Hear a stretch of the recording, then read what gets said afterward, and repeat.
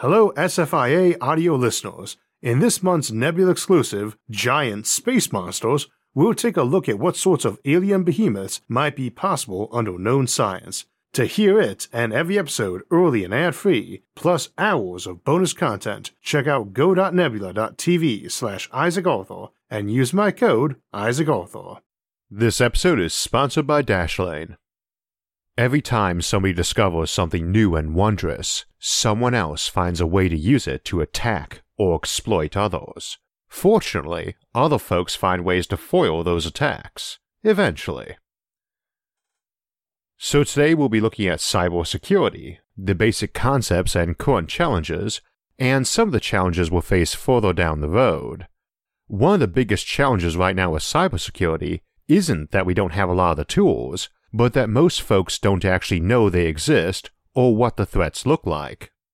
As is often the case with any field, especially science and technology, there's a lot of specialized terminology that develops that can add a certain layer of the arcane when folks outside the field try to understand it, so we'll spend some time today discussing some of the terms and giving some plain English explanations and analogies. Now, sometimes technospeak is unavoidable, as you have a concept that doesn't really exist outside a field, or using an existing parallel term might cause confusion. However, often it is an example of what Mark Twain's criticism of using $5 words when 50-cent ones will do, and I try to avoid doing that on this show, unless the 50-cent word has the letter R in it. A silver lining of having a speech impediment: it is already so hard for folks to understand what you're saying that you have little temptation to use obscure language to worsen the situation. On the other hand, I suspect it makes me prone to giving longer and more detailed explanations of things, explaining why our episodes here are often rather long, and why you probably want to get a drink and a snack before settling in to watch one. I've generally been involved in technology my whole life, but took a more detailed interest in cybersecurity recently in a rather involuntary fashion, as I suspect is true of a lot of folks. Something happened and suddenly you need to know and are confronted by lots of complex new ideas and terms. That might have been getting your account somewhere hacked or your company feeling it needed to add new security protocols, and of course those are useless if everyone doesn't know what they are and how to use them quickly and easily. No security is ever airtight, but no security is ever even useful if it takes so much training to use and effort to employ on a day-to-day basis that it's impractical. Like having 40 locks on your front door, you spend so much time unlocking them that you don't have any time to use your home. In my own case, it was the 2016 US elections, though it's been a growing concern in managing elections for a while now, and it seemed appropriate to do this episode in an election week. For those who didn't know, one of my other hats outside this channel is overseeing elections for my area, and obviously there were concerns about election security and also concerns about those concerns, so we had to spend a lot of time working with the Department of Homeland Security, the FBI, the Secretary of State, and various other public and private groups upgrading and improving both electronic and physical security. There's an awful lot of overlap between those, incidentally, and since we tend to be more familiar with physical security, I'll often use those for our analogies to cybersecurity, and we might as well start with multi-factor authentication, or MFA. Now, you've probably heard this term, though we often refer to just two-factor authentication, the simplest kind, which would be where you need more than one thing to gain access to something, like your computer. Emphasis on more than one thing, because having two locks on your door is not an example of multi-factor authentication. That's the same factor, you've just got two of them. Two is better than one to be sure, but often not by much. If someone can pick door locks, they can pick two of them.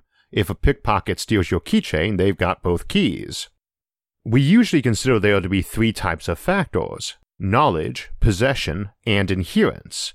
And multi-factor would use multiple of those, rather than multiple of the same kind, with two-factor using two kinds.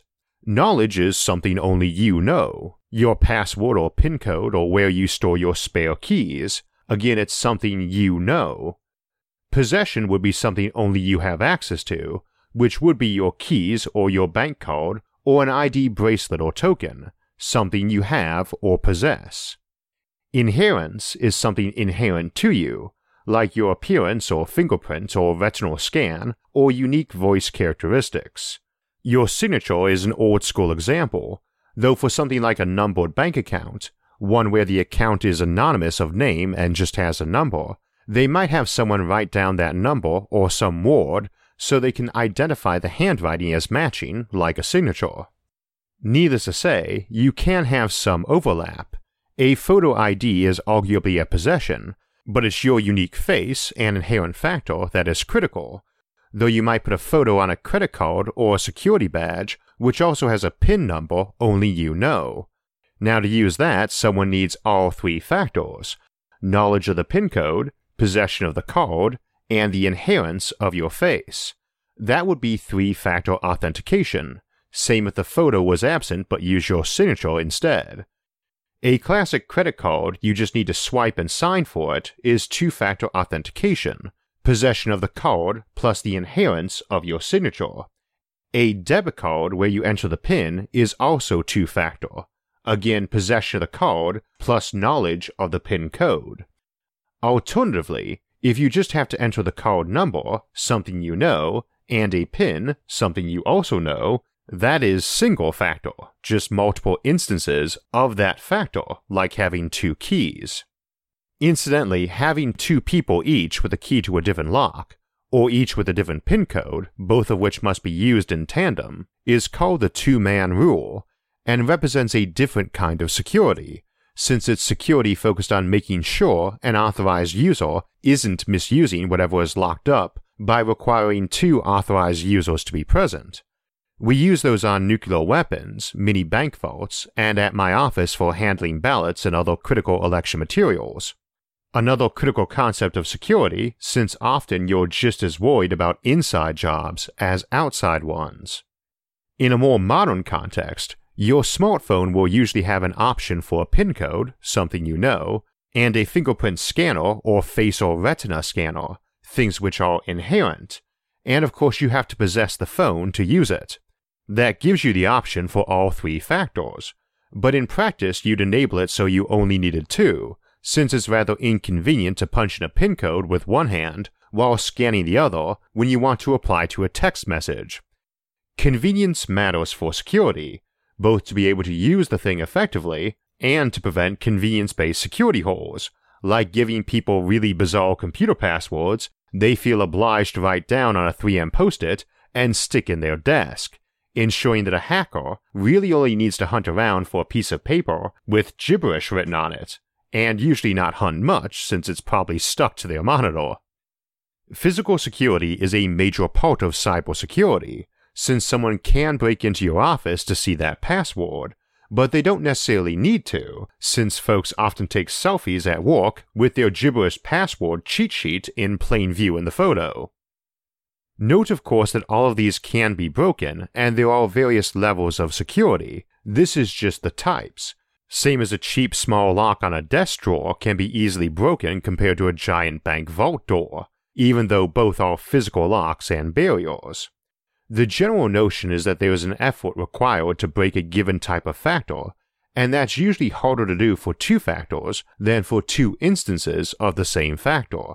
Again, a lockpicker can pick two locks without much additional effort, training, or steps in their plan, compared to someone who needs to know how to pick a lock and sit somewhere nearby with binoculars, waiting to see you punch in your door's PIN code. Extra instances of the same type can be very handy. Two locks on a door means more time unlocking them and risking being caught.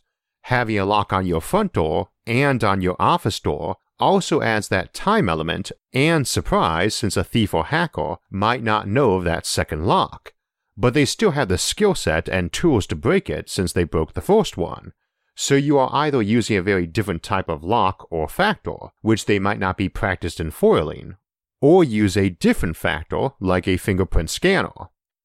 It's hard to be an expert at everything, and using a team of experts, especially for something criminal, exposes them to vastly higher odds of something going wrong, even if just because the more people who know of a secret or secret plan, the more likely that secret gets out or exposed. There's pretty much always going to be a trick to foil any specific type of authentication factor, but usually a lot of effort or precision is involved and skills or circumstances needed, so multiple factors, even simpler ones, are often handy. An example of that might be a brute force attack.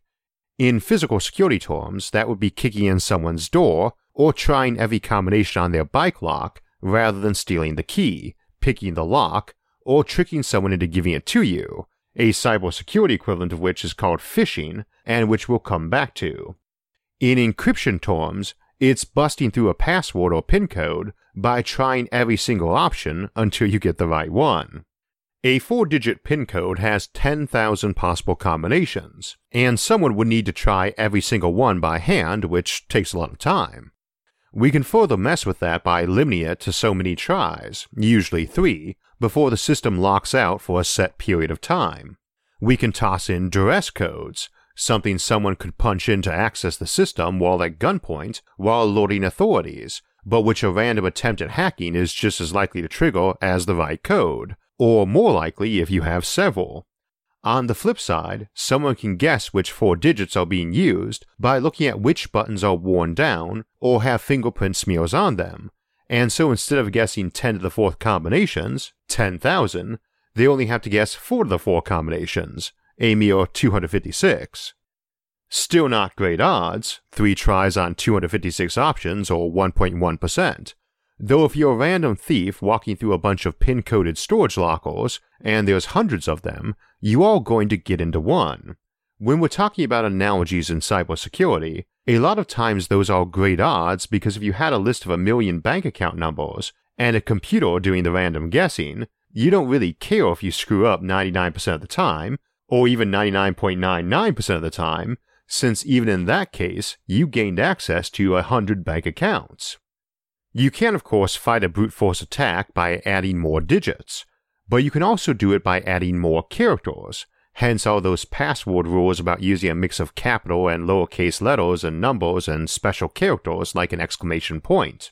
Someone wanting to brute force a 6-digit PIN code has 1 million options instead of 10,000 with 4 digits, but a letter-only 4-digit code has 26 lower and 26 uppercase options for each digit, 52, so 4 of those is 52 to the 4th power, 7,311,616, more than 7 times the amount the 6-digit PIN had, and 731 times what the 4-digit had. It's even more if we add in numbers 0 to 9, 62, and a 62-character 6-digit code, which is considered weak, has 57 billion options. Incidentally meaning if you took about 3 seconds to manually enter each one, you would get 10 million done in a year without rest or sleep. And while on average you get the right combo halfway through, they might need potentially 5,700 years to crack it, around as long as we've had letters and numbers. Needless to say, it's weak against a computer doing it, and they could potentially get around features limiting your tries, like that 3-strike rule, by making a copy of the system and hacking that, failing, making another and trying again and again and again. The other way around that is being clever, since by default most people will have used an entirely lowercase password, and probably an actual word, so we'll try all of those first. Smart folks would use more complex ones, but sites force people to because they look bad if they get hacked, regardless of who screwed up the security. Of course you need a password reset mechanism as well, and those can be backdoors to hacking, and also hacking a database containing millions of passwords and selling those on the dark web is common as well. You've also got the backdoor of malware someone downloads and doesn't have to hack your password, it just has to record what you type and transmit that. Moreover, if you've got 10 authorized users on your system, you don't really care who screwed up by using a weak password, just that some hacker got in and changed all the passwords and sends you a ransom demand. Any authorized account, even a low-privilege one, is better than nothing for a hacker as it offers a larger attack surface, more directions or vectors to strike from to find a weakness. This same approach gets used in social media too. Target a weakly secured user, hack them, and send an innocuous file to their friends containing malware. That's also a good reason to do backups that aren't connected to a network, since it means that while they can still threaten you with exposure of private data, they lose the ability to threaten you with deletion of data.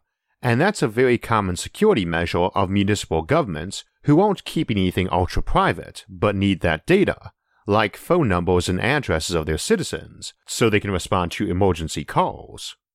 Quick note though, no password is any good if people forget it.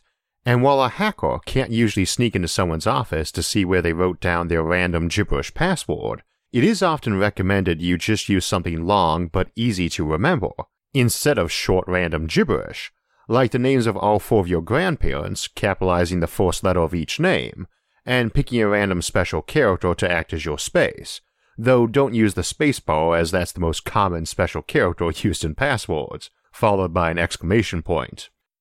Brute force is rarely entirely random and tries the obvious stuff first. Same as if you had a 9-digit PIN code on devices, they'd try your social security number out first, since it has 9 numbers and everyone memorizes theirs. Length has a value all its own though, and 10 random but hard to remember special characters is more of a pain to use than typing out a set sentence that is twice as long, especially if you're interrupting the letters with some chosen special character. Before anyone writes me an angry note, no, you wouldn't want to use your grandparent's name in favor of some fairly obscure phrase you can easily remember, but it's a good lead-in to talk about data mining and phishing. It's pretty common for password resets to require answering security questions like where you were born, what your pet's name is, and where you went to school.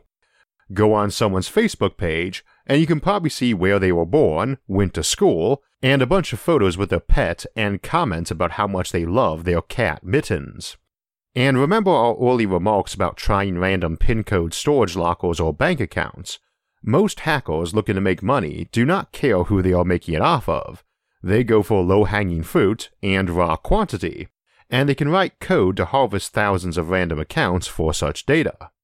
They also don't need to bust through all the extra measures of more secure places like a bank, because most folks use the same username and password everywhere, and hacking the database of user accounts and passwords at some website forum for gardening enthusiasts probably got you a ton of those, and if you are using some gibberish password for everything because it's more secure, and you just memorize that one gibberish sequence to use everywhere, you are liable to get hacked. That's why it's a big deal when some big website gets its username and password stolen, even though there's nothing on there financial, just a bunch of dating profiles, which also probably contain you talking about where you were born, went to school, and how much you love your cat Mittens.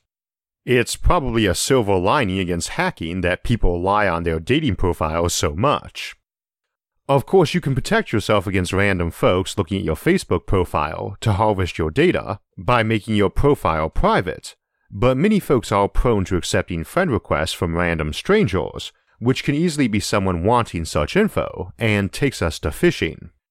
Now, phishing itself is more active, and is an attempt to gain sensitive information by disguising yourself as someone trustworthy or innocuous, and comes in a lot of forms, but there are some major types we'll detail in a moment.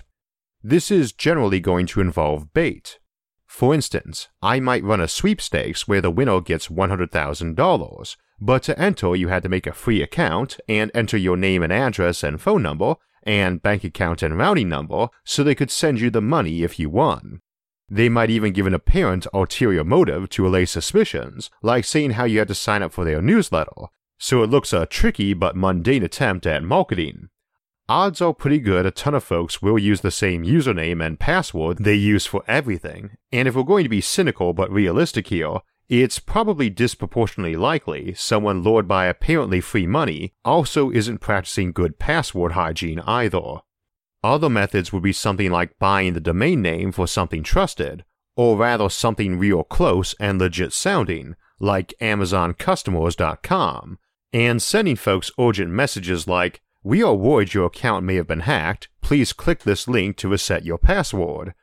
You click that link in a hurry, get there, and enter your username and password, and the fake site logs in for you on the real site and orders some stuff.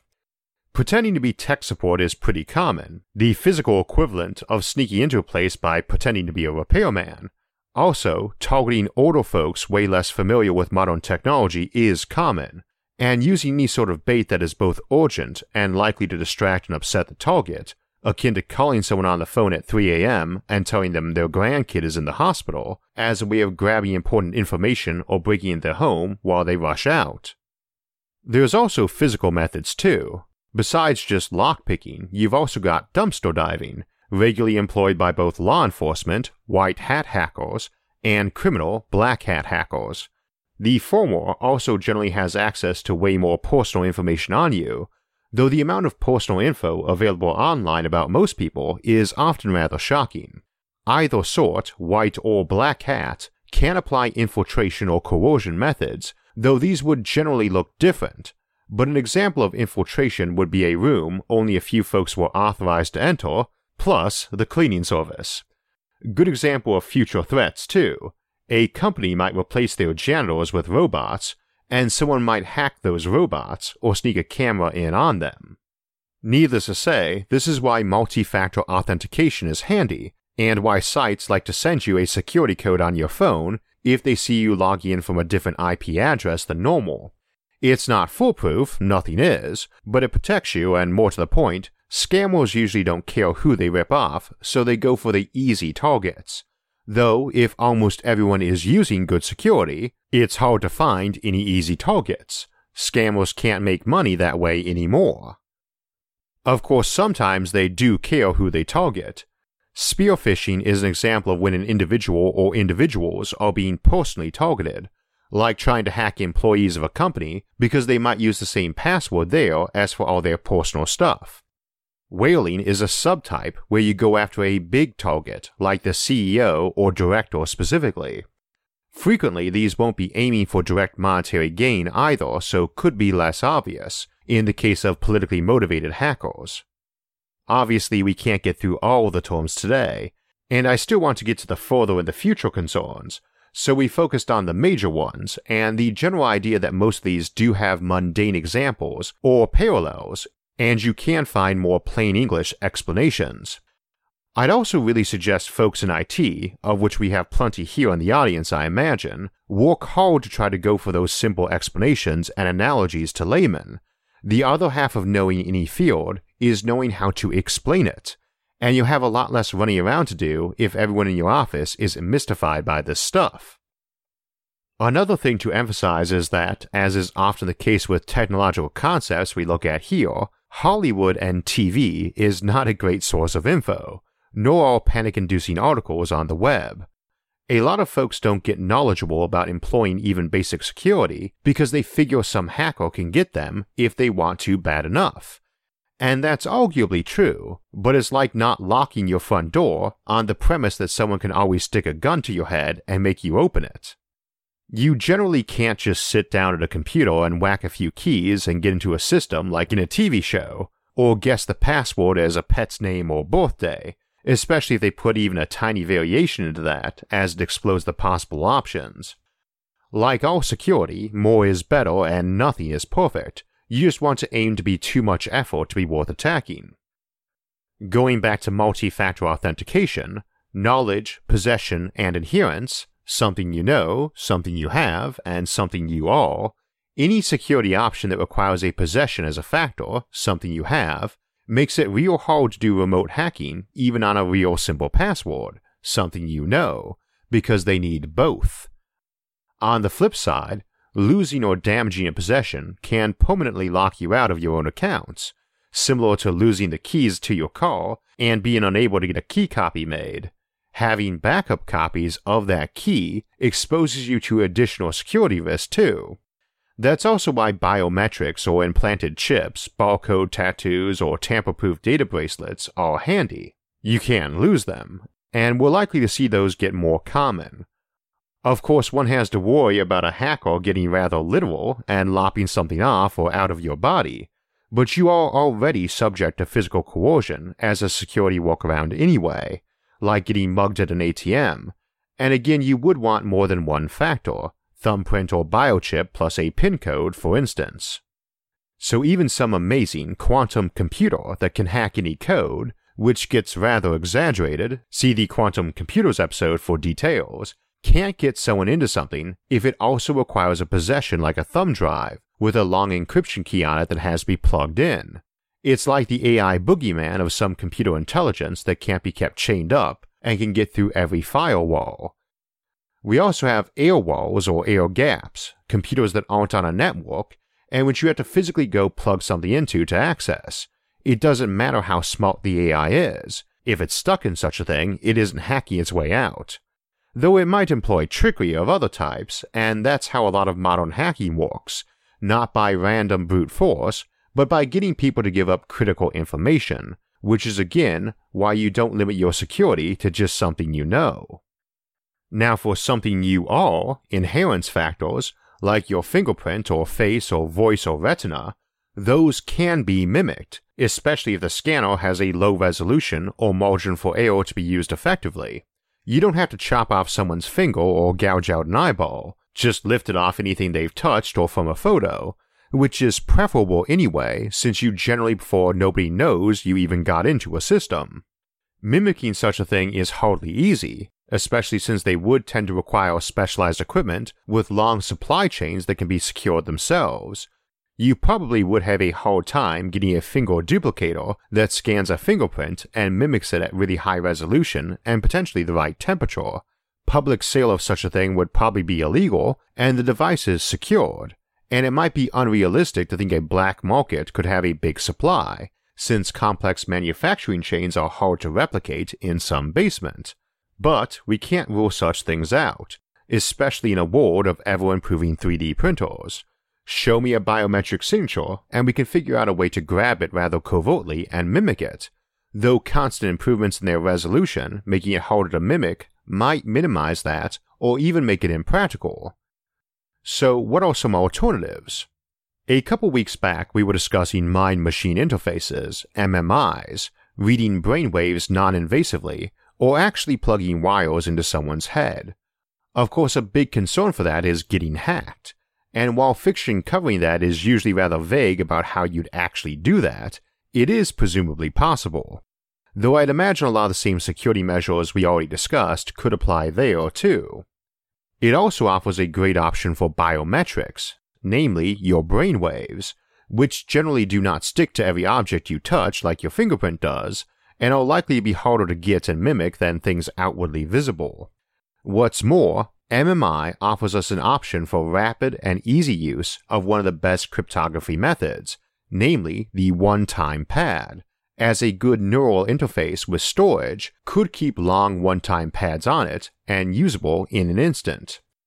A one-time pad is a very long encryption key that is used only once to encode and then decode it using a copy of the pad at the destination. One-time pads are usually called perfect ciphers, as they just don't offer any route to decrypt them, even with infinite processing power available if you don't have that key. It's effectively like the Library of Babel we discussed in the episode Things Which Will Never Exist. It's just random gibberish, and so you can decode it, but literally into any possible text combination of that length. An infinite number of monkeys on keyboards will eventually type out a copy of Shakespeare, but they'll also type out a ton of gibberish, and every other book too, and that's what you're effectively decrypting with a one-time pad. Everything.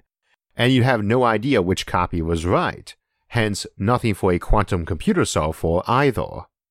The problem is, your one-time pad has to be as long as your message, and you need a copy at the origin and destination, so they're quite a pain to use.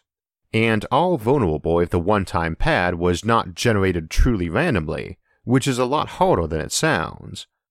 Assuming you do, a one-time pad is unhackable unless you have that pad, period, even against quantum cryptography. Though again, so long as that pad is genuinely random, which quantum key generation should permit, basically the same tech that permits quantum computers to hack encryption, also offers a method for generating truly random one-time pads immune to such hacking. That will be very important to any interplanetary or interstellar civilization, since if they want to move data at light speed, not on hard drives on some ship, they will have to transmit it, and even lasers spread out over distance, so trying to keep someone from getting a little eavesdropper in along that transmission path over vast gulfs of space is probably not too practical, though quantum encryption might let us get around this as you destroy the message and alert the recipient if you eavesdrop on it, though this brings up its own problems. As an example, a message no one can crack is great, but if your transmission is easily interrupted so you can't get it either, your secrets are safe, but your ability to communicate is disrupted. Another reminder that too much security can be an issue too.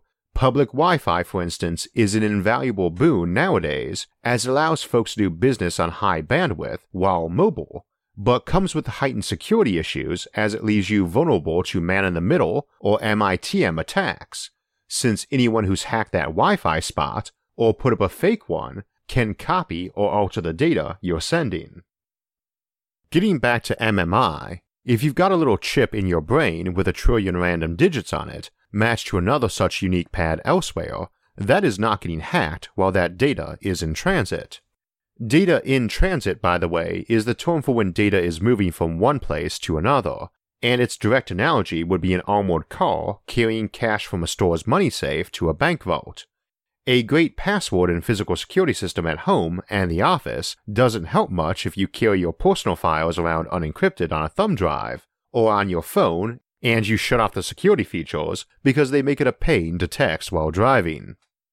A lot of cloud computing encrypts the data in transit but not at the endpoints, though they might encrypt it on their servers, or you could send it already encrypted so what arrived was.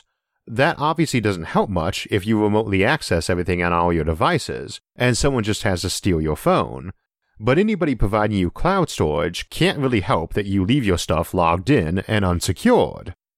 They might encrypt on their side too, but of course they have the key for their own encryption, so there's a trust factor there, and of course even if they're trustworthy, a given employee might not be, or might be coerced into giving that key up.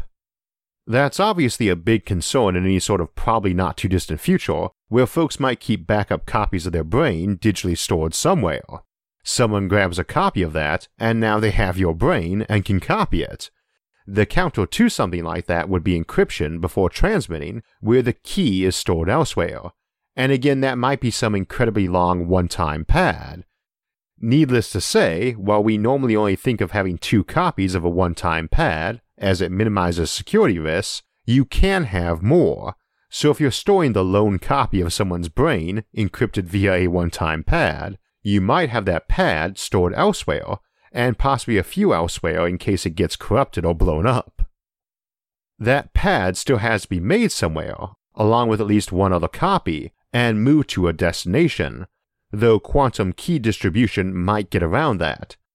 Still, 2 places that need to talk a lot can generate really long one-time pads, or many of them, and use them till they run out, and just ship in others to be used at agreed upon times. So this allows secure light-speed communication, and there's probably nothing stopping you from sending pads of quintillions of bits along with your initial colony ship, and occasional new ones to replace used-up ones, or to prevent long silences while you ship out new ones if the ones there got seized or destroyed. And the vulnerability of such things is the same as any authentication factor of the possession type. Someone can steal it. Once again, while multi-factor authentication is good, and while physical security is a very real and necessary component of cybersecurity.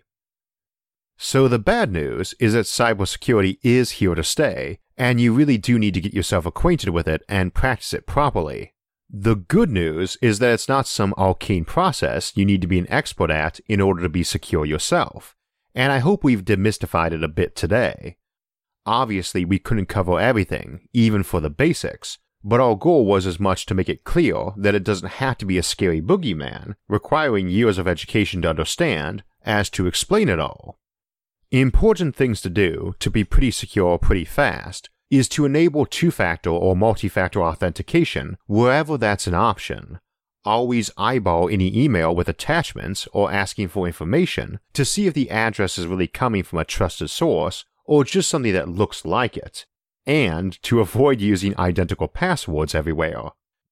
You can do that last all on your own, but there are tools that help, and one of those is Dashlane. It's a password manager and one that can not only save all your passwords, but can rapidly generate long secure passwords for you too, and even be set to automatically change them periodically.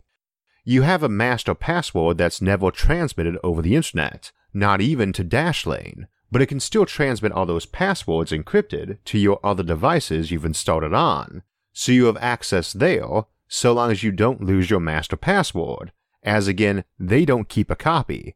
But since it's only on those devices you installed it on, nobody can hack it from afar, and you can keep it simpler if you like. That means if Dashlane gets hacked, all they would get is bundles of encrypted data that wouldn't mean anything without the unique master password for each and every individual Dashlane user. By the way, that's over 13 million users, meaning 13 million unique master passwords. This is not worth a hacker's time. Though Dashlane does have the option for two-factor authentication if you want some extra security on your mobile devices. Dashlane also provides easy-to-use and secure autofill options so you can keep all your addresses, phone numbers, credit card numbers, and personal data there to autofill on forms, and has a built-in VPN, virtual private network, so you can surf the net securely even on public Wi-Fi systems. They also provide dark web monitoring to warn you if any of the places you have accounts have been hacked and the data stored on the dark web. That's Password Manager, VPN, and dark web monitoring, and they do all that for less than what just one of those services usually costs. If you'd like to give Dashlane a try, use the link in the video description, dashlane.com/IsaacArthur, and get a free 30-day trial of Dashlane Premium. And you can also use the coupon code IsaacArthur to get 10% off if you decide you like it. Today we focus mostly on the near-term practical future, so next week we'll jump back to the far future and look at spaceship design, and the ships we'll need to get out and colonize the galaxy. The week after that, it's back to the Fermi Paradox Great Filter series to look at what barriers, like interstellar travel or self-destruction, might keep us or other civilizations who've reached our technological state from colonizing the galaxy. For alerts when those and other episodes come out, make sure to subscribe to the channel and hit the notifications bell. And if you enjoyed this episode, hit the like button and share it with others. And if you'd like to support future episodes, you can donate to us on Patreon or on our website, isaacarthur.net, linked in the video description below. Until next time, thanks for watching, and have a great and secure week.